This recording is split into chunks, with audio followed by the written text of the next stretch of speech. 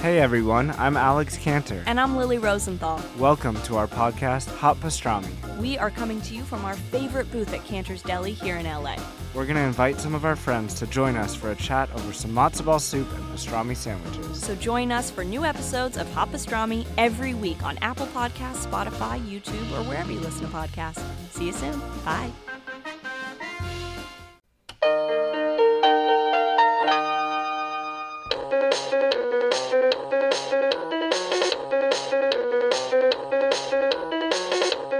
Hey everybody, my name is Nick. Welcome to the Profoundly Pointless podcast. I want to thank you so much for listening. If you get a chance, like, download, subscribe, share, all those kind of things. I want to start off the show with an announcement. We have moved our podcast hosting site. We switched over to a new one. We're now on Podbean. If you're listening to this, it basically means absolutely nothing. So there's really no reason for me to mention it, other than the fact that for some reason I feel like I should mention it. Moving on from that, I think this is going to be our best show so far because we've got a really interesting guest. His name is Levi Schinkel, and he's a dinosaur hunter. He's with the Wyoming Dinosaur Center, and he's literally the guy that goes out when they find dinosaur bones. He digs them up, he catalogs them, he puts the skeletons together, all those kind of things. And I was just really fascinated about how that process actually works.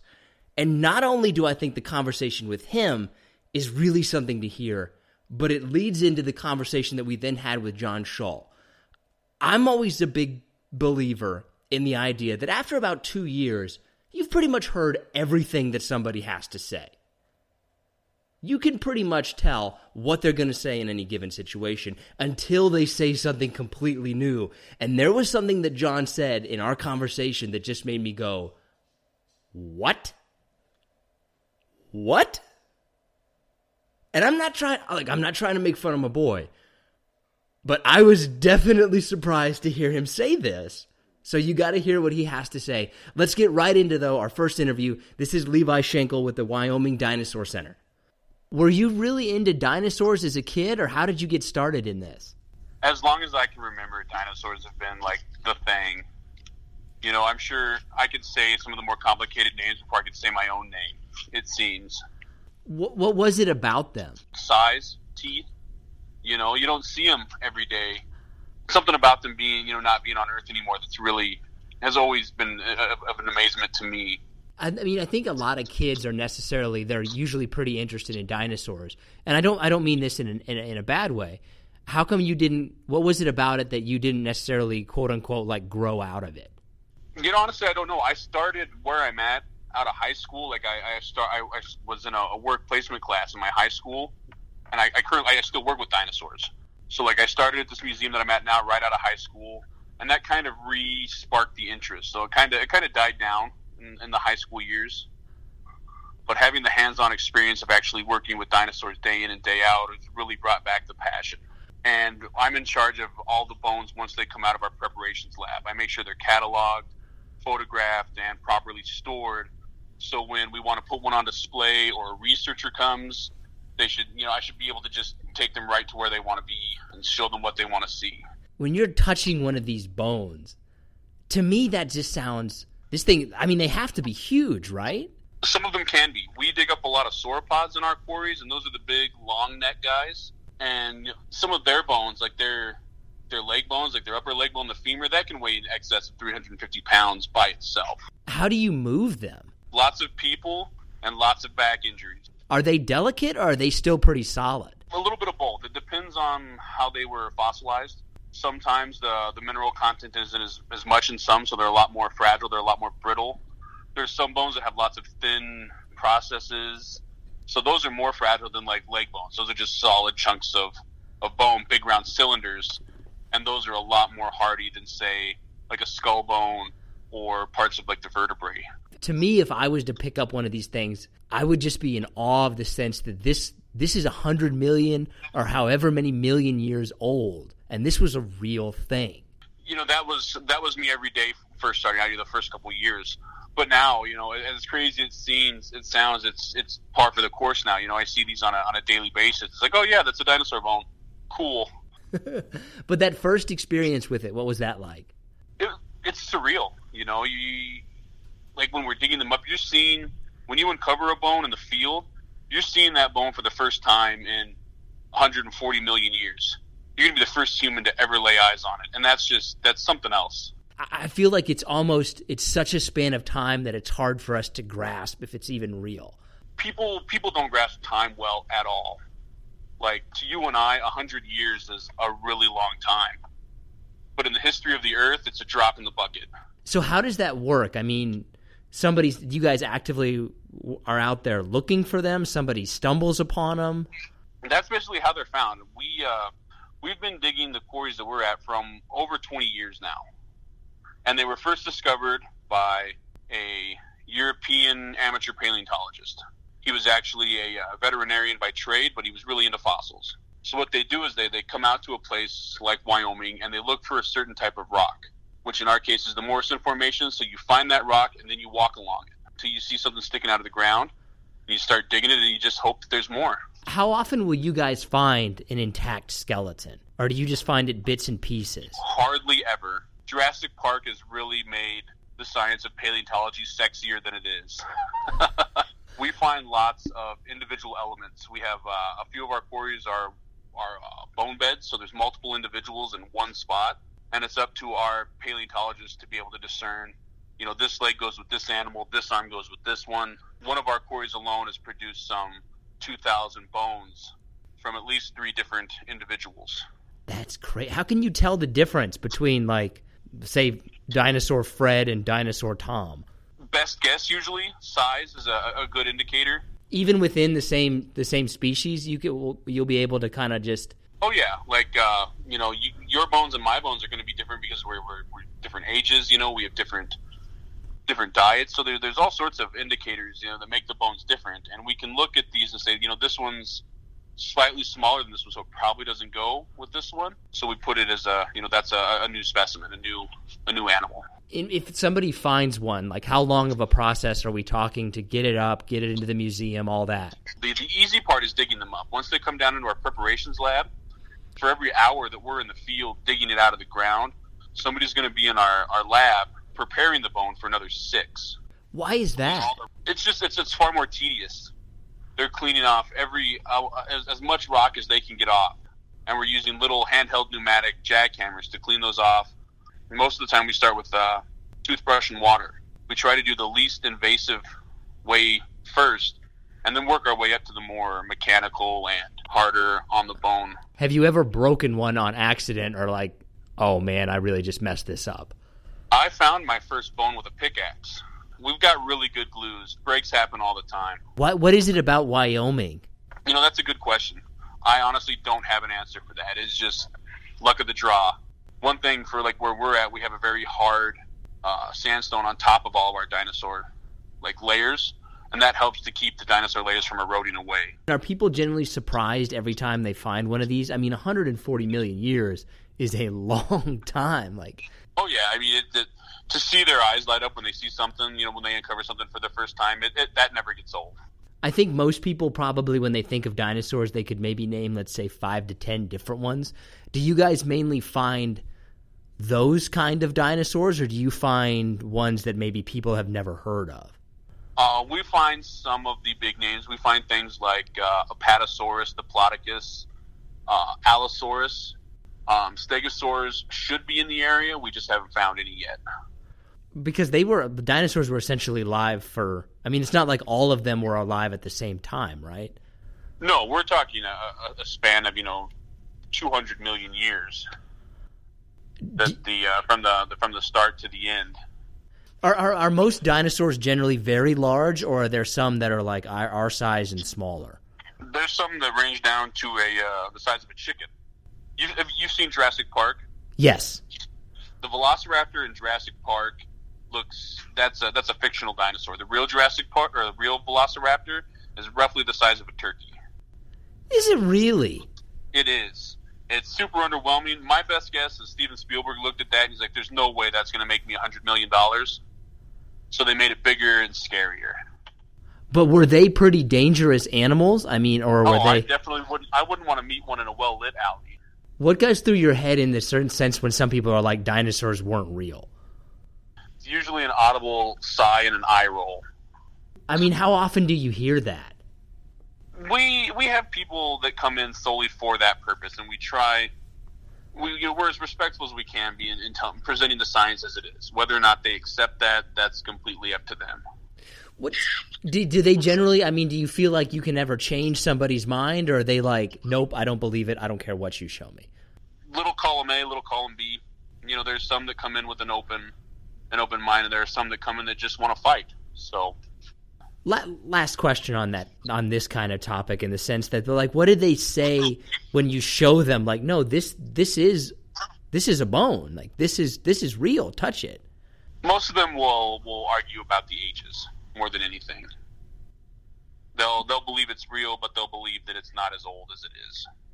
Like it was around 200 years ago or something? Something like that. That would be a little bit difficult. Now, how did the photography stuff? Were you a photographer before you started taking the pictures, or vice versa? Photography just kind of started as a hobby. I traded some DVDs to a friend for a small camera, and that kind of blossomed into a hobby that pays me every now and then. I do photography outside of work as well. So, do you remember what the DVDs were? It was the Chappelle Show Season 1. Dang. It was tough to part ways with those, but I'm glad I did. Just that one DVD for a camera? Yeah, it was just a little point and shoot, just a little handheld one. Do you ever regret not having the Chappelle Show Season 1? No, not one bit. If you're into dinosaurs, definitely check it out. I mean, it's a very specialized field, but it's been a lot of fun from day one. When you see like a dinosaur exhibit or something like that, is that generally the real bones, or is that a casting of what the real bones look like? Sometimes you have both of them in like our museum. We have both. So like, since we don't have T-Rexes in our area, we have a cast T-Rex from South Dakota. We have one in our museum called Supersaurus, where the animal that's mounted is a cast. Because the real bones are so heavy and so big, all you would see is like a metal armature. Yeah, because obviously you can't get a Brontosaurus into a building. How does that work in terms – are these things pretty valuable? I mean, do people ever sell them on the private market? Unfortunately, they do. Private fossil sales aren't good for academic purposes. There's no guarantee that researchers will have access to that. And, if you were to come in with a fossil and ask us the value of it, we're going to tell you that scientifically there is no value. It's priceless. How much stuff can you guys really learn from the bones itself? It's endless, honestly. I mean, you can do range of motion things, so you're learning speeds, and you can, they're using methods to decipher like strength, jaw strength, bite power, and more than just the bones fossilized. Sometimes you'll find soft tissues and things like that, and that just leads to a more complete picture of the animal. They generally don't look like what we think that most people would think they look like, do they? Paleontology is always changing. Dinosaurs are always changing from the old tail on the ground dragging to these much more, nimbler giant dinosaurs. These guys are 20 feet tall, but they're very nimble.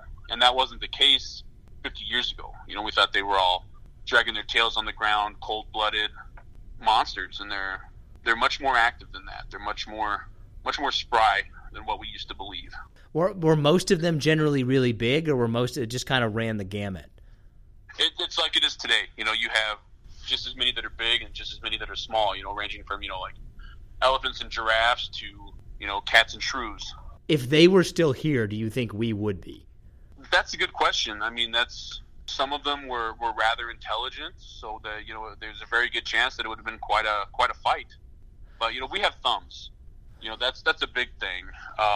Reminds me of a quote from Neil Tyson. The reason that dinosaurs went extinct is because they didn't have a space program and they didn't have thumbs. It's amazing what that one little digit has allowed us to accomplish. You try to imagine life without a thumb, and it's you're not getting very far. What is the best dinosaur movie? Easily, it's the first Jurassic Park, in my opinion. I mean, that's the quintessential dinosaur movie. Can you watch it now and enjoy it, or are you like, that's not real, that's not true, that's not? I've compromised with myself. I recognize it as a monster movie at this point. Any opinions on The Land Before Time? It's sadder than it needs to be. Yeah, it really is. Could they? Do you guys have any sense if they could communicate with each other? Oh, I'm sure they could, just like animals today can. It's not something that we can understand. Somehow, basically like animals today can communicate. Yeah. Like it's just they're not asking each other about dinner or something like that. No, but they're telling you there's danger over there. Hey, there's some food over here. They were able to do that, I'm sure. So now, do you do a lot of nature photography as well? I mean, I saw some of your stuff, but I didn't want to go full online stalker. Yeah, I prefer landscapes and wildlife, things like that. I don't need to tell a mountain how to pose. It's doing a good job on its own. Okay, we'll hear more from Levi later on in the show when we go over top 5 dinosaurs. Now let's give John a call, though. And the pattern that I've noticed recently with him is that he's really motivated about the podcast for like a day or two. Comes out on Wednesday. He's usually all pumped up on Wednesday. He's got ideas on Thursday, and then there's just nothing. When it comes down to actually then doing the next one, it's hard to get him to focus. So we're going to give him a call right now and see if we can get an explanation of exactly why that is. Probably not, but we're going to give it a shot. Hey, this is John. Leave me a message, and I will get back to you when I can. Do you think that do you guys think that he recorded that in his car? Because there's obviously a very loud sound at the beginning of it that's unclear what that is. Also, how did he have an audible in the middle of his own voicemail message when all he said was, "Hey, this is John, leave me a message"? How did that one sentence throw him off enough that he had to pause? Listen, so we just heard your voicemail message, and we've got some questions about your voicemail. The one time I missed the phone call, and all right, fine. What are the questions? Number 1, did you record it in your car?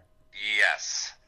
Number 2, there is a very long and audible in the middle of it when the voice message is actually only, "Hey, this is John, leave me a message." Why did you get nervous and you didn't know what to do, or what happened? Because it sounds like you dropped the ball. I haven't even listened to it in many years. I'm not even entirely sure that I remember what you're speaking of, but I was probably trying to extend the voicemail and then just had nothing else to say, so then I just wrapped it up. Do you feel like, I don't think people should even leave voicemails anymore except for your boss or your mother? I mean, who listens to them is my question. Do you listen to yours? No. I am more likely to respond to a text than ever respond to somebody who called me and left a voicemail only. What is the appropriate amount of time that goes in between if you call someone and they don't answer and then you text them? How much time does that other person have to wait before it's obviously they're ducking your phone calls but will text you back? I believe this has a term. I don't know what the term is, but I'm sure it's on Urban Dictionary. But I'm notorious for this, to where someone will call me and I will not answer the phone call, but then I will text you back 10 minutes later saying, "Hey, sorry I missed your phone call. What's up?" If you say that, if anybody says that, the chances that they are lying, do you think that they're anything less than 99%? No, most definitely not. It's to be honest, it's yeah, I saw you calling. I didn't really want to answer the phone for whatever reason, so I'll give it the courtesy 10 minutes, and then I'll pretend like I may have been actually doing something. And then I'll get a hold of you, hoping that you text me back instead of calling me. Why do you always say, "to be honest"? I don't understand that. I don't know that either. That's something my wife has asked me and questioned me about since our first date. Because it's not, you're implying that you were essentially lying to us the entire time before that. Well, I'm always lying to you, so I guess I'm lying to everybody. I don't know why I say "to be honest." To be honest. What an idiot. I think a lot of people say stuff to essentially fill in the gaps so that there's no quiet time. They're buying themselves time to say the next thing that they haven't thought of yet. I had a lot of feedback this week from people I know and some that I don't know about our PSL discussion. Pumpkin spice latte, for those not in the business. Every place that I've been to has a pumpkin spice something. Whether it's from a pumpkin spice sundae to a pumpkin spice, shake. Every place is doing something, and they don't call it pumpkin spice. It's PSL, and it pisses me off every time. No, it's completely inappropriate. The abbreviation of it is what makes it ridiculous. And it has to be the most absurd, acronym, PSL for pumpkin spice latte. It's But ridiculous. what about my pumpkin foot up your ass? What's that? It's an issue that I think that we as a society need to really address. The over-abbreviation of everything has become ridiculous. Everything has an abbreviation. Well, I'm a big fan of some of them, like Gunkle. I've always found Gunkle to be very humorous. What the fuck is Gunkle? Gay uncle. Let's move on right now. Did you like dinosaurs as a kid? Of course. First off, what boy didn't like? I'm gonna make this gender based first. I'm gonna say what boy didn't like dinosaurs as a kid. Yeah, I think pretty much everybody had some sort of dinosaur-themed shirt as a child. Secondly, I'm about to blow the lid off this whole conversation, and I'm going to ask you the $1,000 question. Okay. Do you believe that dinosaurs were real? Yes. Okay, fair enough. Do you not? I'm skeptical. I am very skeptical that they actually existed. How are you possibly skeptical about this? I'm probably going to sound real ignorant. Yeah. Let's pretty much. Let's hear this. Pretty ignorant. I'm going to just throw that out there before I get hated on by everyone, all three people that listen to this. However, for there being millions and millions of dinosaurs that we think roamed the world at one time, how many actual skeletons have been found and erected? See, but okay, I can understand that thought process. Like, well, we haven't found that many skeletons. But then you have to think, this was 140 million years ago, 65 million years ago at the earliest. How many things do you know that have been around for 65 million years? And I get that, and I'm not trying to, start a conspiracy theory here. That's not what I want to do with this conversation. But I'm saying that long ago, how is there even history from that long ago? How is there recorded history? What, caveman's drawing, big dogs on a wall, and we're going to say that's a dinosaur? I feel like you need to read more books. Well, I probably need to read the right kind of books instead of Hustler and Playboy. But that's another conversation for another time. But those things weren't 65 million years ago is a long time ago. Humans weren't even around, I don't think, in any kind of form or anything like that until millions of years later. Exactly my point. So how is there any recorded history that these big-ass airplane-type animals walk the earth? Well, they found their bones. How do we even know that's real? Do you know who we talked to on this episode of the podcast? Of course not, because you never give me a heads up whatsoever. We literally talked to the guy who goes out and digs up the dinosaur bones and puts them together. See, well, first off, that's a badass guess. That's a good get. Do you know how dumb that guy currently thinks that you are? That's absolutely fine. I wish I could have a conversation with, what's his name, Brett? Levi, sure. Sure, it's really Levi. We're going to start calling him Jeff Goldblum. How about that? Jeff Goldblum, one of the most underrated actors of his generation. Didn't you have... Did you? I can't agree with you on that. Did you or did you not have a cardboard cutout of Jeff Goldblum? No, I never had a cardboard cutout of Jeff Goldblum ever, nor would I ever. That is not what your wife told me. She told you I had a cardboard cutout of Jeff Goldblum? Or something along those lines, like a big poster or something. Well, that definitely caught me off guard. Yep. Okay. Are you denying it? No, I am denying it, but I have picked up some things while I've been inebriated along the way. Maybe that was one of them. I don't really remember nor know. So you may have had a cardboard cutout of Jeff Goldblum. Maybe at one point. I just want to go back on this for 1 second, because this is going to make me sound even more stupid. I'm a big fan of letting people dig their own graves. Jurassic Park, right? The best dinosaur movie ever made, right? Can we agree on that? Yeah, well, are you going original dinosaur movie? The original Jurassic Park? Yeah, 1993. Whoa, throwing out dates. Well, no. So why I bring that up is, so I talk all this about dinosaurs possibly not being real. You know, I'm a questioner, blah blah blah. However, that was the first movie I had ever seen in theaters, and I loved it so much. I'm pretty sure, I could be off on the number, but I'm pretty sure I seen that movie in theaters as a little kid at least 7 times. But yet you didn't believe the dinosaurs were real. I mean, of course I did growing up, but now that I'm older, and you know, and you do some more of your own research, and you look into things on your own, you're not swayed by, you know, T-Rexes and gigantic CGI creatures. You know, I'm not saying they weren't real. I am not saying that, but I do question the authenticity of everything. I mean, like I said, how many complete bones? I understand they're millions and millions and millions of years old. But if you can find one, don't you think there'd be plenty more? Well, yeah, but they find them. It's just hard. I mean, you have to look at it from this perspective. When you see mountains around you, the dinosaurs are older than those mountains. Which, but I mean, says who? Says who? Science. Well, I guess that's where we have to draw a line. Who knows how old the dinosaurs actually were? Well, they can carbon date them. Okay, I go back to how many actual fossils have been found and put together to prove that a Brontosaurus was 80 feet tall. Well, I mean, here's my thing about this.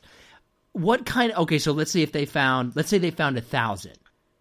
Would you say that's not enough? If you say that's not enough, then how many do they need? 5,000? 10,000? Maybe I should reword my ignorant comment. Please do. Let's hear this. Maybe it's not. Maybe it's not that they never existed. However, maybe it's the capacity at of which society has made all of us think of dinosaurs and how they looked and how big they were. I mean, maybe the T-Rex really wasn't 30 feet tall. Maybe it was just like a fucking miniature horse with gigantic teeth. Well, okay, so I not to dwell on it, but I get the point that you're making. Like, what did it really actually look like is probably something that's harder to determine just from the bones alone. But I don't think that somebody could say, no, you know what? It turns out the T-Rex was 28 feet tall, and they've been telling us it was 30 feet tall, so they're completely wrong. I mean, once again, I think we're going to keep going around and around on this. I think you're right. I think everyone out there who questions history is right. I mean, the problem is we'll never know. You know, we'll never know any of this. I don't care how many fossils you find. Okay, well then what we need to do, you and I, is road trip to Wyoming? Yeah, get some GoPros on our heads, go out to Wyoming and go on a dinosaur hunt. I think that's a great idea. I feel like, though, if you would have talked to him, the conversation would have basically went like this. Hey, Levi, my name is John Shull. I don't think that dinosaurs really existed. And he would have said, no, you're completely wrong. And that would basically... And then I would have threw my beer at him, and then he would have threw his back at me, and it would have just gotten ugly. Yeah, and I would have filmed it. I would have watched. Okay, so let's put aside the fact that you're questioning of dinosaurs. Can you do your top 5 dinosaurs? So this one was a toughie for me. I got to be honest with you. I realized I did not know that many dinosaurs, and I know I'm going to need your help on their names because I still couldn't find any of the ones really that I was thinking of. Do you not have internet? I do, but I type in like dinosaur type fish, and it brings up nothing that I was thinking of. It's a problem. It is a problem. Apparently, I'm just failing at every aspect in my life. Look, I'm going to have to say it's not going well. To be honest with you, I'm going to have to say that... Fuck you. You got to just reach out when this conversation ends, just find the nearest book and start reading it. It doesn't matter. Pamphlet, whatever it is, just start reading it. Okay, go with your number 1. No, wait. This is the one we do 5 to 1. This is the in order. What's your number 5? Number 5, Megalodon. I can't even say it. Number 1, that's not a dinosaur, that's a shark. I can't even say it right. It's not a dinosaur, it's a shark if you're trying to say Megalodon. Yeah, Diplodon. I think that's a shark technically and not a dinosaur. It's a prehistoric animal. Doesn't that classify as a dinosaur? No, I mean, sharks have been around for a long time. I'm pretty sure it's a shark and not a dinosaur. But I understand that it's a shark, but it's from that period. Doesn't that classify as a dinosaur? No, I don't think so. I don't know why, but I'm pretty sure I don't think it does. It's just a shark. Like a dinosaur is a dinosaur and a shark is a shark. Well, you know, like they said in Happy Gilmore, green jacket, blue jacket, who gives a shit?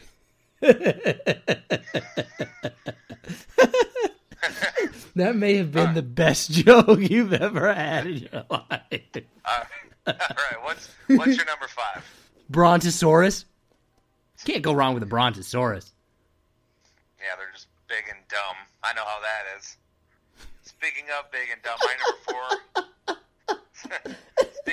number 4 is a Triceratops. Ooh, I had that at number 3. My number 4 was the Stegosaurus, which is the one with like the spiky tail, I believe.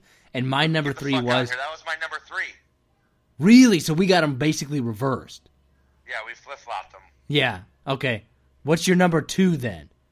I mean, it's pretty easy for my number 2 is a Velociraptor. No, so is mine. I know what your number 1 is. It's T-Rex. Yeah, of course. You think T-Rex had a good life, though? I mean, I was actually, when I was writing down this list, I was thinking, like, so T-Rex, you know, they were vicious and they could run fast, and obviously, you know, they were predators. But I mean, didn't their little arms not help them out at all? I feel like T-Rex had a difficult life. I feel like if dinosaurs were a lot like us, like T-Rex was kind of the big scary guy that was just really misunderstood. Yeah, until you let your guard down, then he fucking ate you. But that's not his fault. He's just being T-Rex. I feel like T-Rex had a hard life. Are you putting a personality now to a T-Rex? Yeah, basically. He's misunderstood. Okay, all right. Are there any honorable mention dinosaurs? I honestly don't know any other ones. Maybe yes, you do. Well, okay, here's the thing. I know names, but I couldn't actually picture it. Like Diplodon, Acerotrex, Now you're just making shit up. What was the last one? Plesiosaur. Plesiosaur's a good one. That's the underwater one with the big fins. Oh, nice. Or if you're a Pokemon fan, Lapras. No? No backup, you do. Okay, got it. Okay, well, whatever. Do you believe that Pokemon were real? There's there's millions of Pokemon. So are those real? You know, Nick, to be honest with you, you're going to have to say no on that one. Have you ever seen the thing that says the Flat Earth Society has members all around the globe? Of course. No joke, I'm pretty sure I did an interview with somebody from the Flat Earth Society. So now that you've heard the idiot's opinions, let's go back to the professional. Let's bring Levi back in and hear what he thinks the top 5 best dinosaurs are. And he couldn't really go into a lot of detail about this just because of the way research and press releases and all that kind of stuff works. But if you listen close, you'll hear him talk about something that I was just amazed by, a new dinosaur. Okay, here's the hard questions. Okay. Top 5 best dinosaurs. Oh, man. Archaeopteryx is number 1. Tyrannosaurus, just, it's iconic. It's cool. Big head, big teeth. Gotta love that. Oh, man. After that, Velociraptor. Both the Jurassic Park and the real one, because they're both terrifying. Allosaurus are really cool. We found a few of those on our property, so they really need to...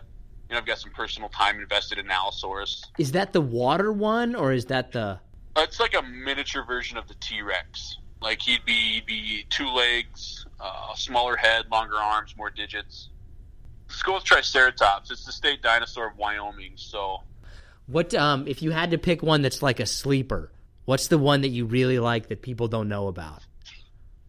Call me again in 5 months and I'll tell you. Did you guys find... We got one that we're working on right now. It's brand new, and when it comes out, that's going to be way up on my list. So you guys found like a brand new dinosaur? Yeah, and it's currently in research right now. They're writing up a description of it. And when that's all published and released, it's going to move up my list because it's a neat little dinosaur. That's amazing though to find that.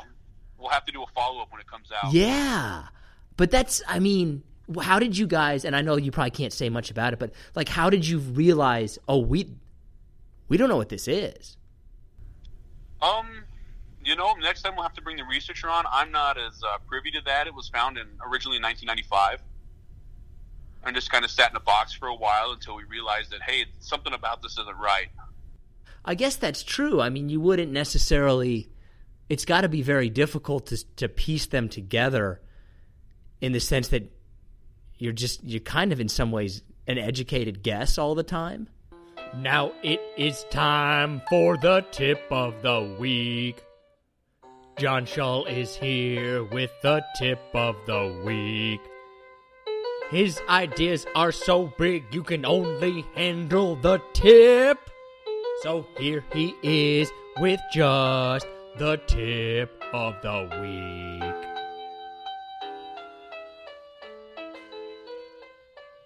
Do you have a tip of the week, or did you forget about it? No, I have a great tip of the week, and actually it's not even about me this week. Ooh, a tip of the week that someone else had a life lesson. Yeah, well, I don't know if they have a life lesson, but they should have life lessons. So, and you're going to know exactly where I'm going as soon as I start this, but Floyd Mayweather, famous boxer from Saginaw, Michigan, guy's made, I looked it up, he's made over $400 fighting, or boxing rather, alone, like throughout the last 15 years. $400 million just in contracts. It's not even revenue, whatever else they sign. I don't know. You're kind of a boxing fan, right? Yeah. He comes out this week, or it comes out, I actually think it came out last week, and it said that he was going broke. He needs to find fights. How in the absolute fuck do you make hundreds of millions of dollars and you don't have one person around you that's like, well, you're making $30 million from this fight. Maybe you should just put that away for a rainy day. It boggles the mind, but there's this great documentary, Broke, that ESPN or somebody did a number of years ago that shows that this is incredibly common, that a lot of these famous athletes end up growing broke. But the question always comes down to, at least with people that I talk to about this, who are not experts by any means, but the one thing that always gets brought up is the education. You know, the person, you know, doesn't have the support system. They didn't grow up knowing how to handle money. But then, like, one of the arguments that makes sense to me about that is, 1% of the world grows up with all this money, right, that they don't ever have to know what to do with anything else. Most of us grow up from the bottom up. So, I mean, I find a hard time finding that as a reasonable excuse. And I found this to be true in my own personal life as well.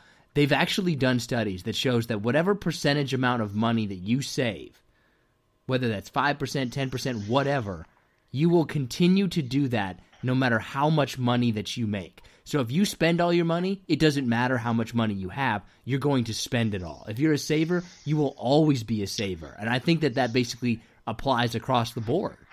I just don't get it. Like, but you gamble away $100 million in a year? Are you, Jesus? Like, my mind is blown. To me, math is one of the most powerful forces in the universe, and I think that people underestimate it. Like, you don't realize that spending $50,000 a day, even when you have $400 million, that $400 million ends up going away pretty quick. Like, math adds up. You remember we had that professional sports gambler on a couple of episodes, and he's like, you just start chasing it. You start chasing it. I don't know, but that can be a super slippery slope, it seems. And just, you know, I read an article in one of the national publications about Money Mayweather that, you know, that thought process of what you just mentioned, you know, like Mayweather, he's done boxing, right? Like, he goes back to his mansions and, like, there's nothing there to fulfill him except gambling, where he may win, he may lose. You know, he's chasing the excitement. I think that's all. I've always been fascinated by that in sports people, that basically all of your life is front-loaded. You make all of your money at the front end, you get all of your glory at the front end, and then everything else is essentially just downhill from there. So basically, is your tip of the week, don't blow $400 million? Yeah, to bring it full circle, that would be a great tip. Don't blow $400 million gambling. At least do it on hookers and cocaine. Another brilliant tip from the legendary John Shaw. Let's move into our stupid or top 5, which is top 5 cars that just make you generally suspicious of the person, or that people shouldn't basically be driving. This isn't in any particular order. I'll start it off. Mazda Miata. I mean, anything that is made fun of in a movie is an ultimate, like, no for me. I'm going to go the big white Astro vans. Oh, yeah. You see anybody strolling, I'm going to go any male, Caucasian male strolling down the street, and one of those things you immediately think stranger danger. Yeah. I'm going to go with a Beaver Whacker, the Beaver Whacker car. I don't even know what a Beaver Whacker car looks like or is. This must be a Midwest thing, because I told somebody else the Beaver Whacker and nobody knew what it was. I mean, can you explain it accurately? The Beaver Whacker is the station wagon with the wood paneling on it. Oh, okay, like the National Lampoon's family vehicle. Yeah, basically. Okay. I kind of generalized this, but I said any small sedan that can't fit a human being that weighs over 200 pounds. You're going like your average Fiat? Yeah, Fiat, Ford Fiestas, Dodge Avenger, Dodge Prowler back when they made those. Oh, God, that was a terrible car. I didn't trust anybody in a Dodge Prowler. Yeah, well, there's probably a reason why they don't make them anymore. I'm going to go with, similar to the Dodge Prowler in my mind, is the PT Cruiser. The PT Cruiser. Man, those are death traps. I don't think those have ever done very well on the safety ratings. Probably on purpose, because they figured anybody who bought this thing should just really go ahead and go out. I'm glad you mentioned that, because that's a perfect segue into my next one, which are smart cars. Oh, the little tiny things. The ones that don't even register on the safety list, because if you get hit by a strong gust of wind, it will fly you off into a ditch. That's one of those things, every time I've seen one, I've been like, man, I bet that's great gas mileage. Boy, I don't want to drive one of those things. Yeah, I don't care if they get 2,000 miles per gallon. You're not getting my fat ass on one of those things ever. Why wouldn't you just go motorcycle? It's just basically the same thing. I don't know. I don't know how that compares, but good gas mileage, generally cheap, can't carry shit. You don't even have a motorcycle. You have like a modified dirt bike. The Black Bat. Don't ever insult the Black Bat like that. That is an original motorcycle. That is a standard basic motorcycle. She doesn't start right now, but she's 12 years going strong. Well, you know what? There's something to be said about vintage anything. I'm going to go with any soft top convertible. Don't buy a soft top. Just don't do it. So actually, I'm glad you said that, because here in the Midwest, or I don't know, I guess I'll just say Michigan, there's a stigma against those cars, right? Because you can drive them for 2 or 3 months, maybe. Well, really, maybe 4 or 5 months. But then the rest of the year, they're worse shit. No, a soft top is a stupid decision. You're basically saying I'm an idiot. What about those cube ones that they're shaped like a cube? Oh man! So when you say vehicle, I kind of expanded it, and I said any person on a moped, unless you're Dumb and Dumbering it with someone on the back seat clenched to you, and it has to be a man or a woman on woman. Well, yeah, you can't have two opposite sexes on a moped. I think that's pretty understood. You can't do it. You can't. You can't do it. It's not romantic. If there's any young college kids out there listening to this, just don't do it. I've always understood that basically owning a moped means you have a DUI. No, because you still have to have a license to drive a moped, right? Not necessarily. If it's under a certain amount of cc's, I don't think it's even considered like anything. You can just... I've always been like, oh, that guy got a DUI. I usually don't say that, but now I'll start looking more intently, I suppose. I will say one of the most terrifying experiences of my young life was when me and 2 other friends accidentally rode rented mopeds onto the highway in Miami and basically almost died instantly. Dude, Miami's a crazy place in general on the highways. And you assholes are on mopeds? Well, we lived our lives up in Kansas up until that point and never experienced a big city and didn't understand the way that interstates worked and ended up on like I-4 or something or I-5 or what I-1 or whatever and thought, oh dear God, we've got to get off of this. Do you have any other ones? The one that always also stands out to me big time is basically the Chomo van. What, is that like the hipster van? Yeah, but it's not all hippied up. It's basically, like, oh, that person is about to kidnap someone.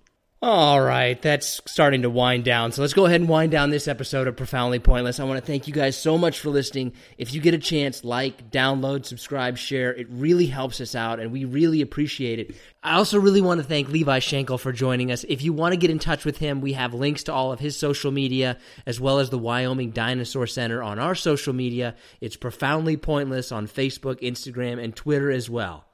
Coming up on the next episode, we're either going to talk to a guy who lives in Antarctica, an independent wrestler, or somebody who basically makes their living off of Twitch. And if you don't know what Twitch is, essentially you just let people watch you live your everyday life, so far as the way that I understand it. So we'll see which one of those we were able to get done first is essentially the way that this is going to work. I want to remind everybody that we have switched our podcast hosting site over to Podbean. I don't really know what that means. But again, I feel like I should continue to mention it just because that's what they told me to do. If you have any comments to the show, it's really easy on that website if you're listening through Podbean to just make any comments. We'd love to hear from you guys. We're still working on figuring out how we're going to incorporate more listeners into the audience, into the show. So hopefully we can get that done next time. And we're also still working on making a better ending. Seeking the truth never gets old. Introducing June's Journey, the free-to-play mobile game that will immerse you in a thrilling murder mystery. Join June Parker as she uncovers hidden objects and clues to solve her sister's death in a beautifully illustrated world set in the Roaring 20s. With new chapters added every week, the excitement never ends. Download June's Journey now on your Android or iOS device or play on PC through Facebook Games.